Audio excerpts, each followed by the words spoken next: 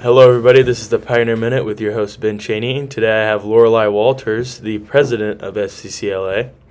Lorelei, what does FCCLA do? So FCCLA stands for the Family, Career, and Community Leaders of America. So we focus a lot on community service within Nebraska City and how we can benefit families.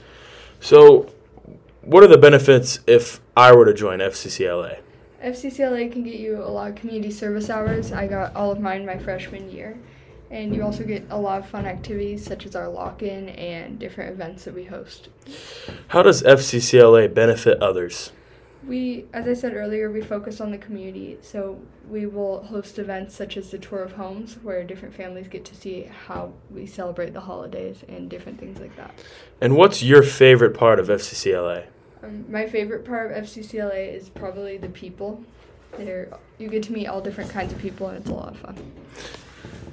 And what are the meetings like, and when are they? The meetings are on Mondays, and you get to have food at the meetings, and it's a lot of fun. Well, thank you very much, Lorelei.